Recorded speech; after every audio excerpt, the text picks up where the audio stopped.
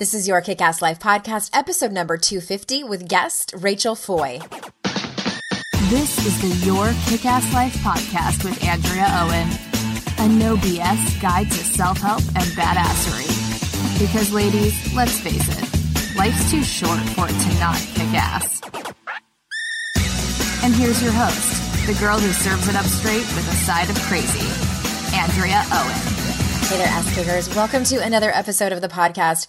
As always, I am so glad and grateful that you are here. I have an amazing conversation for you to listen to today, a conversation I had with the lovely and smart Rachel Foy. We're going to get to that in just a minute. And I'm really happy that some of you have been giving me such great feedback about the conversations about shit that matters with unqualified people episodes that I have done.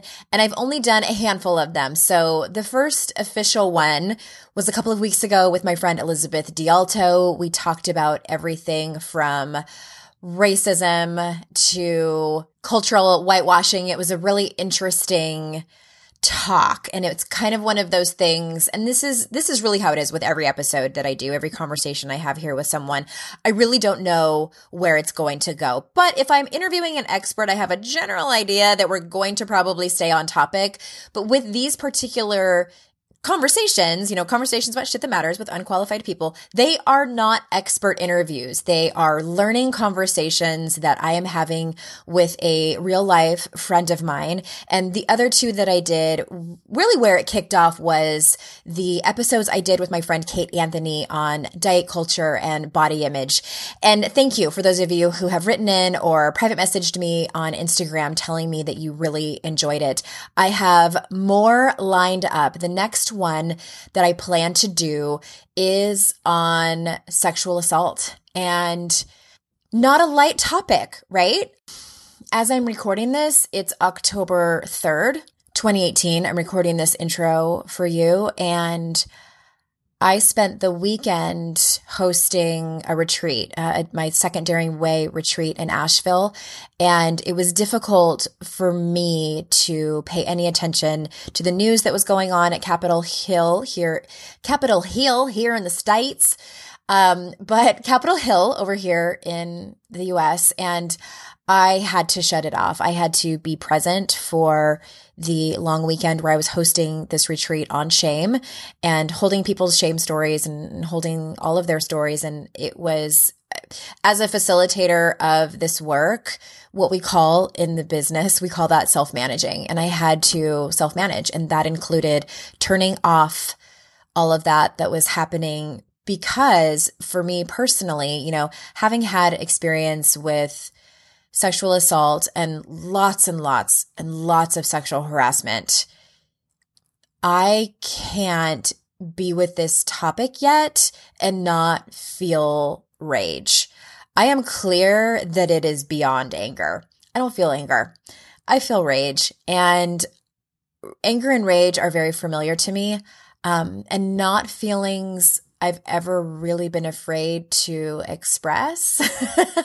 I remember, yes, I've absolutely been told to simmer it down, that I'm too angry, I'm too much, and then that would make me even more ragey.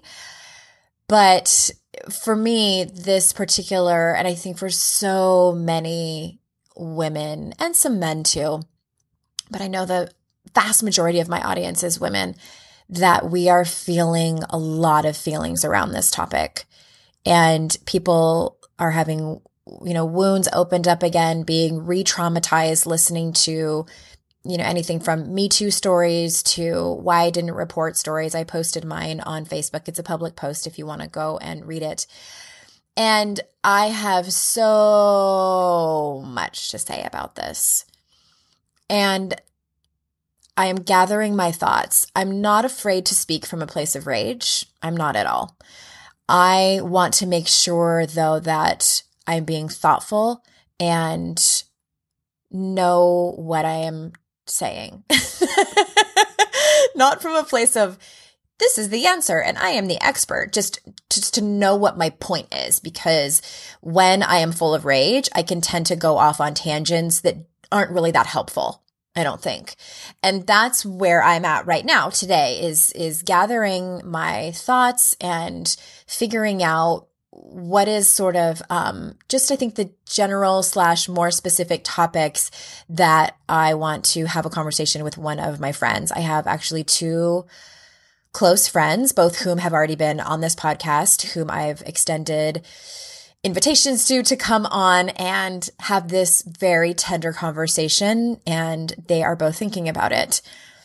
Partly they are having to really think about it because what they've been asked to talk about by me, what they've been invited to come and talk about are stories that they have not told either publicly and or to their family. So it's kind of a big deal. And just kind of letting you know where I'm at with that and what is coming. I have other topics as well, but I feel like, not that I like to chase the news, but it's something that I think is tender and raw for so many of us. And I think that hearing these kinds of conversations can be helpful for people. So that's that. Also, if you like to listen to these podcasts in real time, which so many of you do, and it makes me so happy, thank you. On Monday, the 8th, we opened registration for my next Daring Way retreat. So if you were on that list, you have received emails about it. It is starting to fill. I have 11 spots available. I ended up opening up another spot. And we are going back to that same venue right outside of Asheville in the Smoky Mountains. It's so incredibly beautiful there. It's going to be spring out there. Oh, I can't wait. I can't wait. So if you did not get on that list, you can still get on it. I'll probably send another email this week.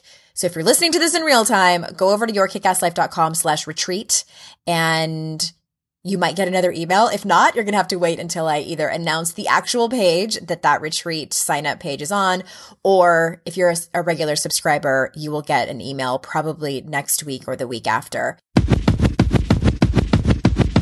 All right, before we jump into this conversation, I am going to tell you a little bit about my guest. Rachel Foy is an author, motivational speaker, soul work teacher, and spiritual mentor, and the founder of The Soul Fed Woman.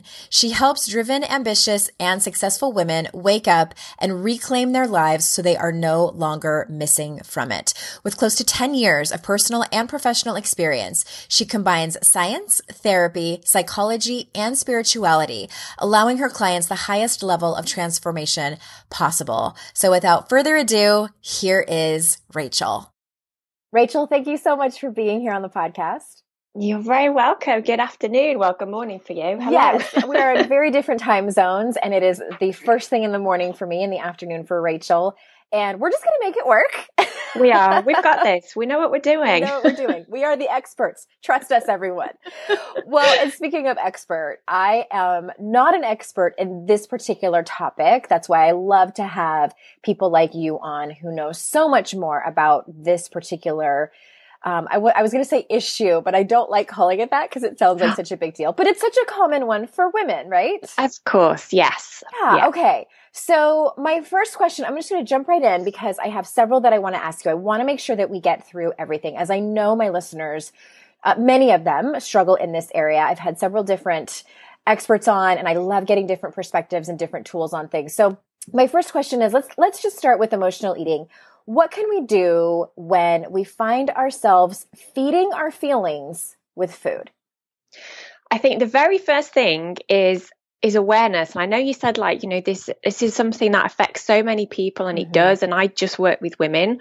And I think sometimes it's actually just having that awareness and actually admitting it, because sometimes we don't. Like, I was an emotional eater for such a long time. And this is kind of where my passion comes from now.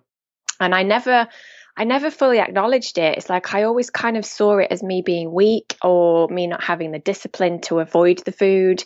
But I never actually acknowledged that this is what was going on. This was kind of my coping strategy at the time. And yeah, kind of almost not taking responsibility to start with, but just being aware of this is what I'm doing. Because sometimes we don't. It's like we're doing it, but we're doing it on autopilot, and we're kind of half aware of the fact that we're stuffing ourselves with like chips, but we don't really want to acknowledge it. And there's so much power that comes in actually stopping and going, do you know what? This is what I'm doing. I might not know why I'm doing it. I don't know what the solution is right now, but this right now is the thing that I am doing. And I'm going to just be fully aware of it. And I'm going to admit it to myself. I think that's the first thing, is to actually admit that that's what's going on for you. Yeah. And I think a lot of my listeners have, are at that place or have been at that place for a while where they do realize it. And so I know that in terms of your story, you kind of, without realizing it, food had become, like you were just saying, your source of pleasure, happiness, satisfaction. And you said that you tried to fix your relationship with food, but it kind of led you down a path of obsession. So can you kind of walk us through your journey? Because I'm sure many people can relate. Yeah, absolutely. So I was no different to anyone else. So I kind of, I was a good girl at school, very academic, very well behaved, all the grades, etc. When I hit about 15, I started to feel really like I didn't fit in, which I know is quite a common thread with some of these conversations. And I started to dabble in diets. So I'm not blaming my mum, but my mum was a chronic dieter at the time. So this is what I was exposed to growing up in my house. And I started dieting. Like there was no intention of it becoming the obsession that it turned into, but I just very harmlessly went into the world of Weight Watchers. And I thought, well, if I just lose a little bit of weight, I might feel a bit more confident with myself. I might feel that I fit in a bit more, that people accept me a bit more, because I didn't particularly enjoy school back in the day. And it was a really quick, slippery slope into this 14-year world of obsession and eating disorders and body dysmorphic disorder, exercise obsession, like everything. That was never my intention. My intention was, I just want to drop a few pounds.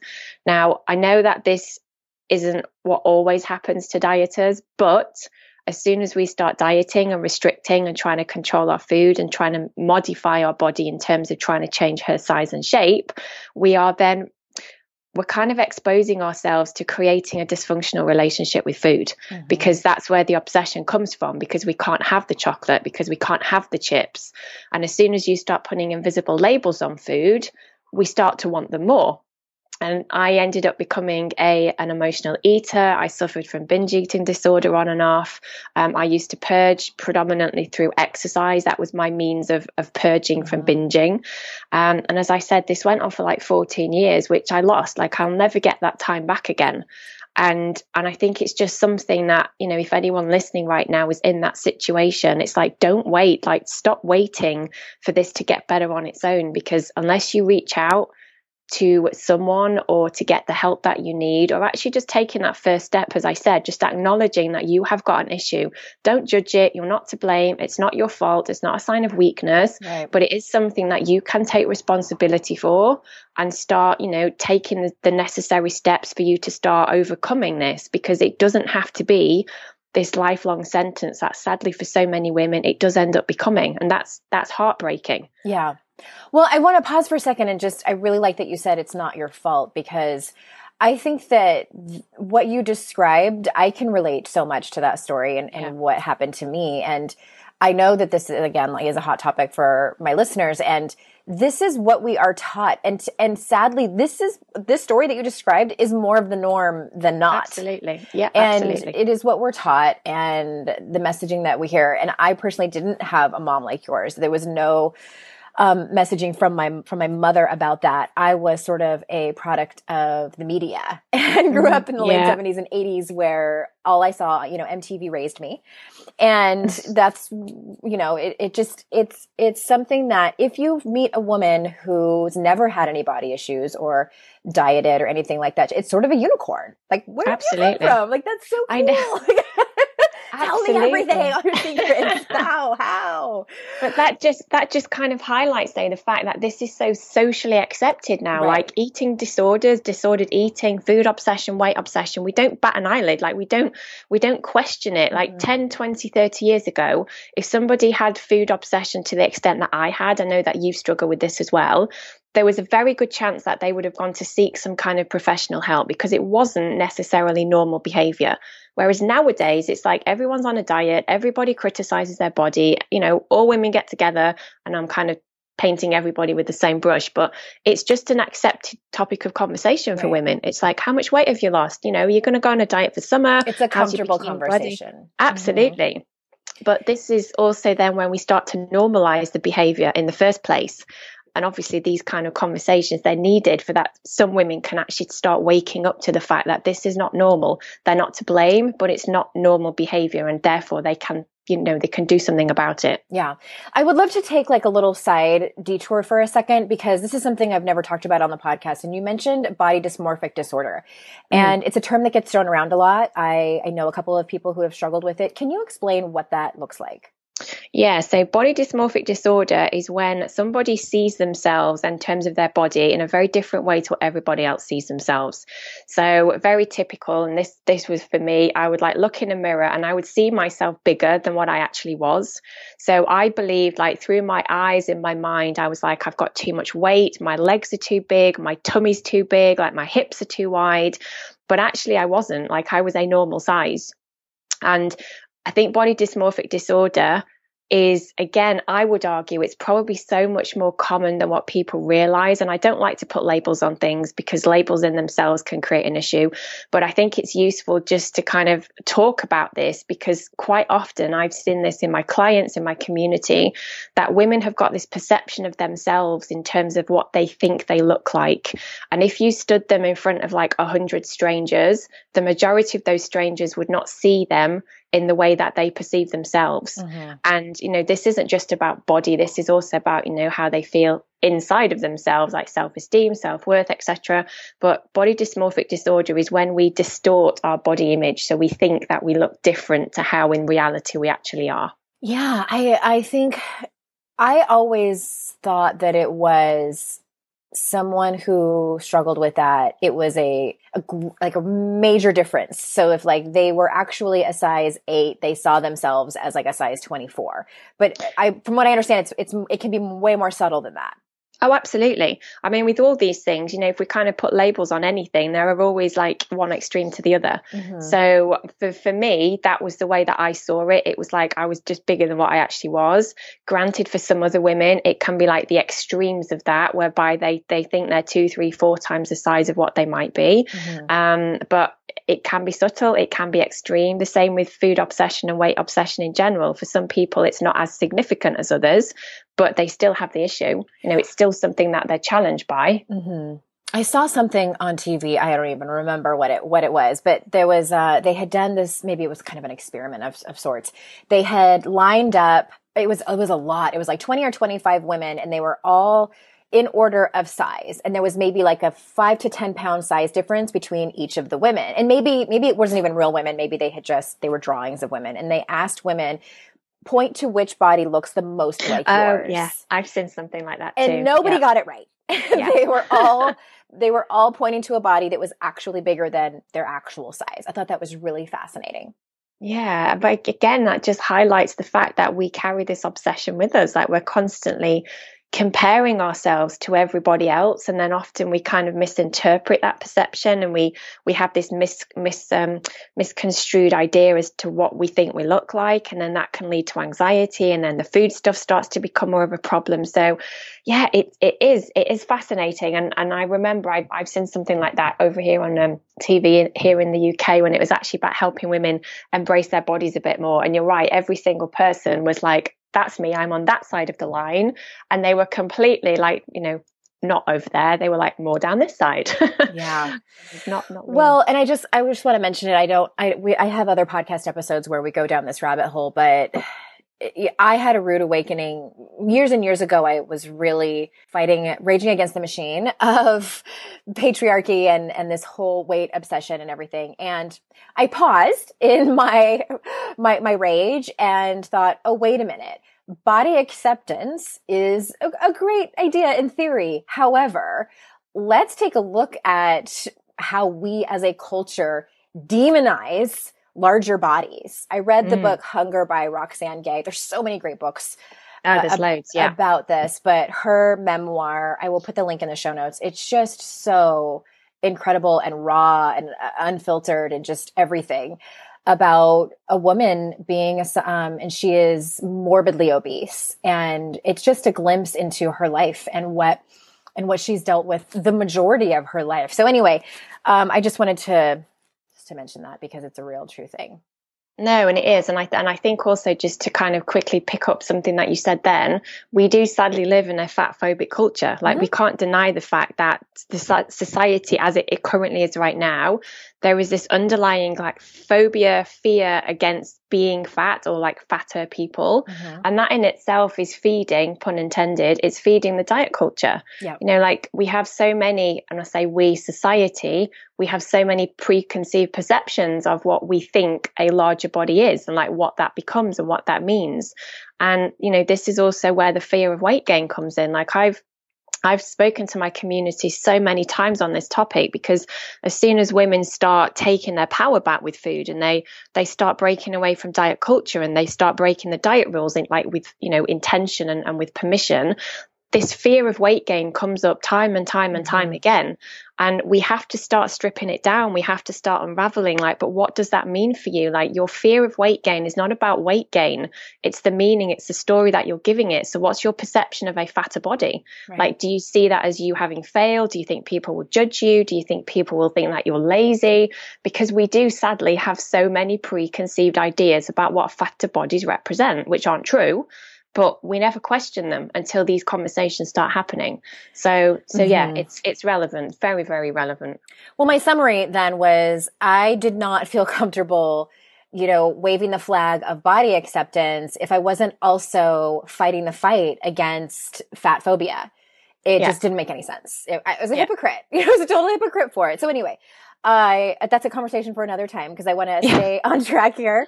You kind of, on the flip side, I guess, you talk a lot about being emotionally fed, which is something a bit different from emotional eating. So can you tell us what it means to be emotionally fed and how we can hopefully put that into practice? Yeah, so a lot of the work that I do, and I talk about awakening our soul-fed woman, because for me, whenever we start to show these symptoms of like food obsession, weight obsession, they are symptomatic, they're metaphorical, they're surface layer stuff. And this is why trying to fix the food stuff is never going to get anybody anywhere, because you're putting like a band-aid on a bullet wound. Like, there's so much depth to what's going on. And I talk about being emotionally fed because when we start to really step into that energy and that essence of becoming a soul-fed woman, it is about acknowledging like what is really going on for us. Like, food is the thing that we're turning to either cope, to numb out, to distract, to substitute in terms of, you know, love or acceptance or whatever it could be, safety sometimes. And when we start to recognize that, we can then choose always to start empowering ourselves through choice, through changing our thoughts, by changing our behaviors, like working on our inner world. So when we are emotionally fed, we no longer need food as a substitute to fill that emotional void. So turning to food, particularly emotional eating, as the name suggests, we turn to food to change our emotional state. So if someone is constantly in a state of anxiety, and food is the thing that she's turning to try and, you know, push it down, numb it out, you know, ignore it sometimes, distract herself.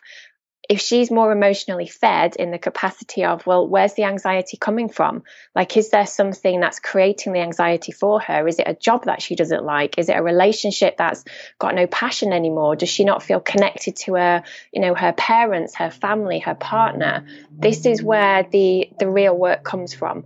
And feeding our emotions in the capacity of, you know, awakening our soul-fed woman it's all about empowerment. And it's all about realizing that food is just the symptom, and you can try and restrict it, and you can try and abstain from it, and you can try and, you know, calorie count it as much as you want to. But if you're not being honest and truthful as to why the food is an issue in the first place, you're going to be on that diet treadmill forever. Yeah. So, you know, feeding our emotions is what we need, and we need to kind of recognize them and then start taking that responsibility, you know, for ourselves and for our lives to do something about it. Oh, emotions. Emotions. What would we do without them? Oh my gosh. I was just having a conversation with my son about this last night. He's learning how to meditate. He's almost 11 and Amazing. He struggles with anxiety. And he was saying, you know, when I get angry, I don't want to feel angry.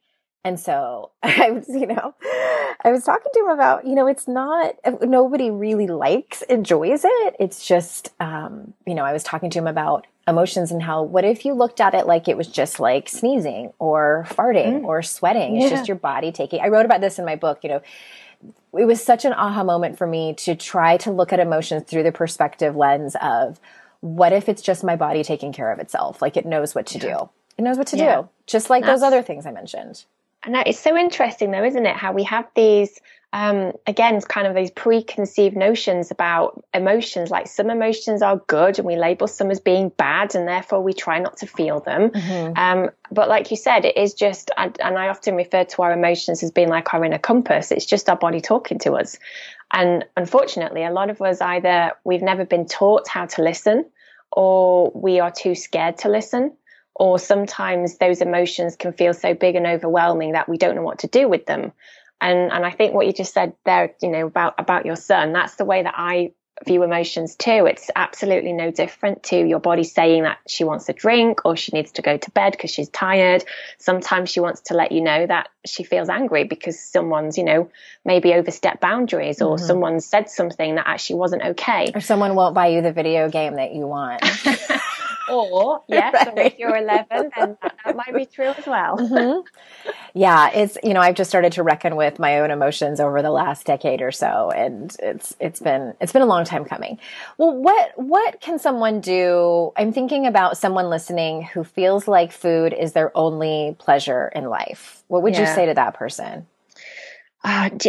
I see food and pleasure as being probably one of the biggest topics actually that comes up in the work that I do. And, when kind of backtracking, we are human beings, like we're spiritual beings in this like human body, in this human version of existence, and we seek pleasure. This is what our minds are seeking all the time. Like we want fun, we want pleasure, we want to be enjoying ourselves. And unfortunately, many of us don't for whatever reason. So if somebody recognizes that food is their only source of pleasure, as I said very early on, it's like, well, acknowledge it, accept that that's where you are right now. Don't judge it. You're not to blame. Just kind of start viewing it through the lens of curiosity, as in, oh, isn't it interesting why I turn to food whenever I'm feeling a bit fed up or a bit down? Maybe it is because I'm seeking pleasure. And then it's about being a truth teller. And this is the kind of the work that I think a lot of people shy away from. And I'm sure that you see this as well, Andrea. It's like, right, I've acknowledged it and I can see what's going on, but now I need to get honest. Now I need to acknowledge that I need to talk to people, or I need to start making change, or I might need to look for a different job, or I might need to sit my partner down and have a really honest, raw conversation about something. And this is where the emotion stuff comes in. It's like, it's uncomfortable and it creates a bit, discomfort sometimes. But without us being truthful, we're never going to get to that place of ever feeling more free around food and body stuff. Because the more that we swallow that down and the more that we pretend that it's not there and just hope it goes away, the bigger it starts to get. And I'm a massive believer that, our bodies and minds, they are so finely connected to one another that if you keep ignoring something for long enough, your body just starts speaking louder. And if you ignore her for even longer, she will start speaking even louder. And that's something that I've experienced myself. My anxiety manifested into full-blown panic attacks after years of not acknowledging it, by which I then had to do something because I couldn't go out anymore.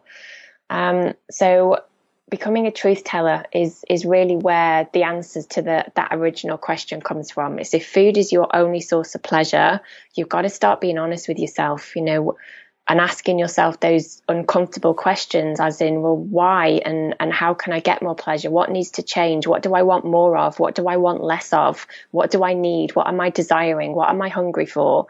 And until you can do that, the food cycle thing, the treadmill, is going to keep going until you choose to get off it. Yeah. And I also want to acknowledge that I love how you're talking about this in sort of stages of how one sort of walks this path. You might want to call it recovers, but I think that it's sort of like a lifelong thing that can loop for many. Yes. And I also want to acknowledge for people that, because people say, I get the question a lot about how long will this take me? Or how people ask me, like, how long did it take for you to do X, Y, or Z, whether it was around my alcoholism or my codependency or my negative self-talk. And I don't like to answer it because I feel like everybody has a different sort of pain tolerance of how long they can take something. And you can look at it like with these stages too. Somebody might stay in that awareness stage for a long ass time. And then you move into, okay, well, what are the things I need to get honest about? Oh, I really need to start having better conversations with my partner. I need to start setting boundaries at work. And they might stay there for a long time. There's a saying in the 12-step program, the rooms of the 12-step programs that says, 3 frogs sat on a log. One of them decided to jump off. How many frogs are on the log? And the answer is 3, because the one frog just decided to jump off. It didn't actually jump off. So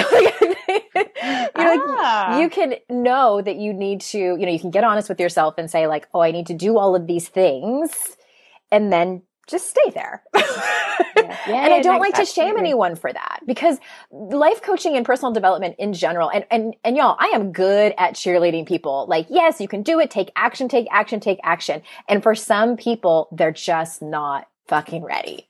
No, absolutely. And I think that's a really valid point to make. And I think when you and I spoke, when you were on my podcast, we were talking about something similar, that, even you and I, with our toolkit, with our experience, with our knowledge, with our wisdom, we are still working through our stuff. Yeah. Like this journey never ends. And I think if we can kind of appreciate that and accept that a little bit more, and almost relax into the fact of, well, this is kind of just what it is now. And every opportunity is just an opportunity for growth. It's an opportunity to become more curious. It's an opportunity to understand myself on a little bit of a deeper level than I have done before.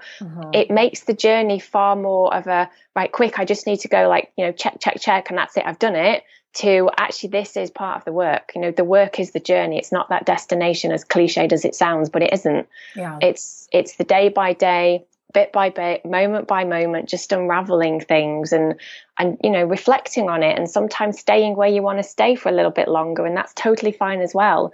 But until someone actually makes that decision and they decide that they don't want to be where they are anymore, then that journey's not going to start. So that's where it begins, with that decision of, do you know what? I don't want this anymore. I want better. I deserve better. And I'm just going to start. Even if you don't know how, just going to start. Yeah. And I do think that people get to a point, where they make the decision, they have the awareness, they make the decision, and then the action is bigger. And that's typically where people go to really start seeing a therapist and doing the work. They sign up for coaching programs from people like you and I. They hire a one-on-one coach or consultant, because in those cases, like those women that sign up for my programs, and I'm sure yours as well, the vast majority of them, they are plunking down money and carving out time in their schedules to actually take the action and do the work. And I don't want anyone to sign up for my programs who's not totally ready to do that, because you're just wasting your own time and money, and then you end up feeling like shit afterwards. And I don't want that for anybody. But I just wanted to acknowledge like all of those phases. And I really think we get to a point where we say, no more, I cannot be in this place anymore, of like all this awareness, this discomfort. I've got to take action. And I also want to say, there's support out there. There's so much help and support, and we got you. Absolutely. We know. We've been there. Totally. We've read the book, worn the t-shirt, all that kind of stuff. It's like, we know, we get it. So, stay where you are for now. And when you get that feeling, and for me, and I'm sure that you're quite similar, whenever I've known that I've needed extra help, it's just that knowing. It's like that intuition or inner wisdom or whatever it is. It's like, you just know, like, when the time is right to reach out for someone, when the time is right to go and get that book, or go and do that workshop. It's like, you just know. So you just know. And then it goes back to that saying, when the student is ready, the teacher appears. Isn't that how it goes? Yeah. Always. That's always so true. I love it. Yeah. Well, okay, one of my favorite topics, and it's because I know it so well, is numbing out. And you and I have talked about this before. So I would love to hear you talk about this, and more specifically, I mean, I think it's sort of obvious, like a rhetorical question, like, why do we choose to numb out? And what are the most common ways we might do this? Obviously food is one of them, but anything else? And also, can you answer the question, like, how do you feel that we can overcome or stop numbing out?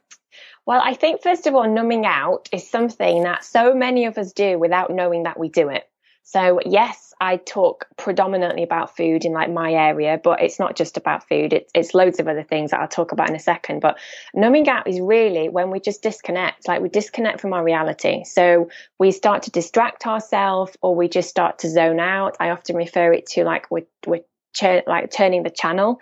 We're there, but we're not really there. Mm-hmm. So food is obviously number one in my world, or was in my world. It's just so easy. It's easily accessible. You can get it wherever you want to. You can eat it on the move. It's there all the time. But as you said, it's not just food. It can be alcohol, which I know you've had experience with. It can be shopping, spontaneous shopping. It can be nowadays, my God, social media. Like how many of us sit and we just scroll through our phone whilst the world is going on around us, and we're just, we're not there. Yeah. There are so many things that so many of us do without fully realizing that that's what we're doing. So we numb out, obviously, because we are not in a happy place. And it doesn't have to be extremely not happy, but it's that feeling of feeling discomfort or disconnected, I would say. And disconnected is quite a significant word. So a lot of the work that I do is about helping women reconnect back to themselves, because when we're not connected, we don't feel grounded, we don't feel all the feels, we don't really trust ourselves, we don't believe in our intuition. It's like we're just floating through life, and that's no way to live, in my opinion. We need to be fully present and fully in the moment, enjoying it, experiencing it, good and bad, but actually being fully present. So whenever we are numbing out, and particularly with food, and this is kind of a bizarre thing to say, but I think sometimes when we are feeling something, and we were saying about emotions, so let's say that we're feeling anxious about just life. So job might not be what you want, relationship might not be what you want. And every evening, and when you come home, you just sit on the sofa in front of Netflix and you're just binge eating on something. That discomfort that you have from binging, so the guilt and the feeling terrible and the feeling like shit, somehow that's easier to cope with than the original reason why you're choosing to numb out in the first place, because they're often the big things. We go back to truth telling again. It's easier to beat ourselves up for having no willpower with the bag of chips than it is to go, do you know what, husband, partner, sit down. We need to have a really honest conversation about something. So we also numb out through protection. Sometimes it is about safety. Like we just don't feel safe to go there, or we feel too scared, and our minds are trying to keep us in where we are because of that unknown fear of, well, what's on the other side? If I have that conversation with my partner, what's going to be the outcome? It's too scary. I don't want to do that. So let's just stay where we are. Let's just go and get some more chips. Let's just keep watching Netflix. Let's just keep numbing out and just hope that it goes away, hoping that it gets better. But that's not the solution, obviously. Yeah. Oh, that's really interesting. The part about how the feeling that we get from binging or whatever it is that we're doing to numb out is it's the feeling that we're more comfortable with. Yeah, which is crazy, especially when it's cyclical for people. Oh, absolutely. It's a familiar feeling of discomfort. And also I think we can label it. And again, I don't like labels, but someone that's got this underlying, and I'm speaking from my personal experience now, if you've got an underlying feeling of anxiety, which I had for such a long time, and I'd never connected it to anything except it was my job and my relationships and all the big stuff. I think sometimes it's easier for us to go, oh, I feel really shit now because I've just binged on all that food, and that's guilt, and I feel so bad about it, and I'm such a bad person. And it kind of gives us the permission to understand why we feel like we do. Whereas often when we feel the big feels and we can't maybe quite put our finger on why, or maybe we can and we're choosing not to acknowledge it, it's a bit more difficult to connect to it, if that makes sense.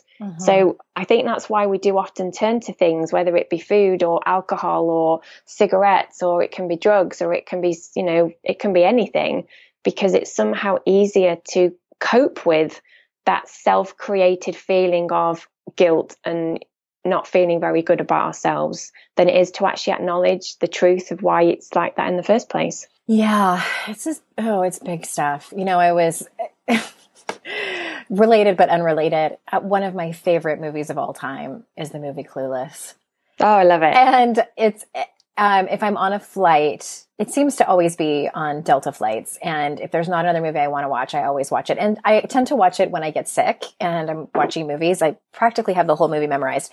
But there's one part where Cher is complaining about what the scene popped up for me when you were talking about that. And I think that also, not only are we more comfortable with that feeling of the shame and guilt and of whatever behavior we've just done, whether it's binging or, alcohol or whatever.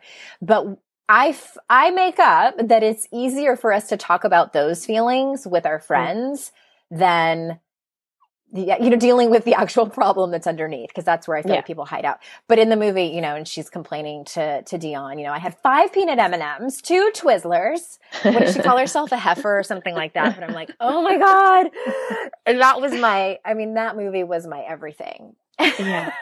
And I think so many of us can relate to that though, can't we? It's like, it's okay to talk about that stuff within a safe group of girlfriends or people that we feel that can connect to us, because we don't want to go any deeper. It's that whole truth telling thing again. It's like we just don't want to go there.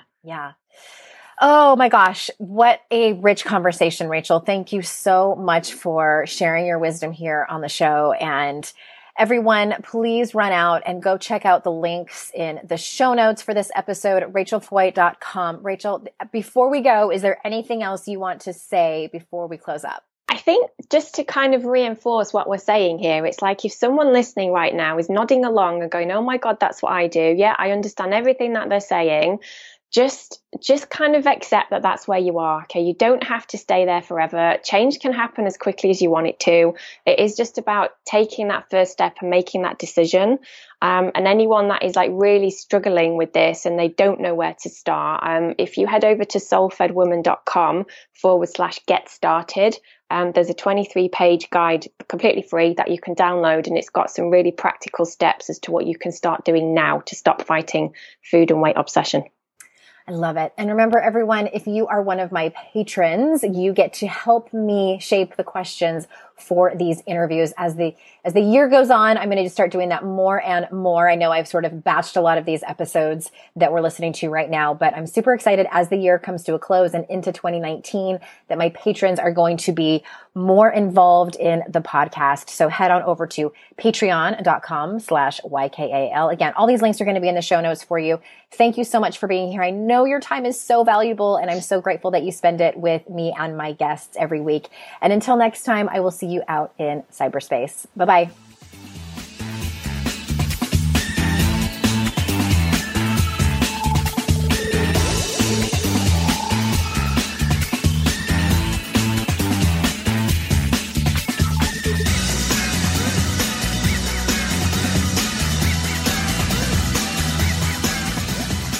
Oh, hey there. If you're still listening to this podcast, I know you are a very loyal listener. First and foremost, I want to say thank you. And second, I want to let you know about Patreon. Many of you are already pledges over there on Patreon. And what that means is that I'm giving everyone an opportunity to support the podcast for as little as $1 per episode. If you head on over to patreon.com/YKAL, you can read about the 3 different tiers that I offer and all of the amazing perks that come along with it.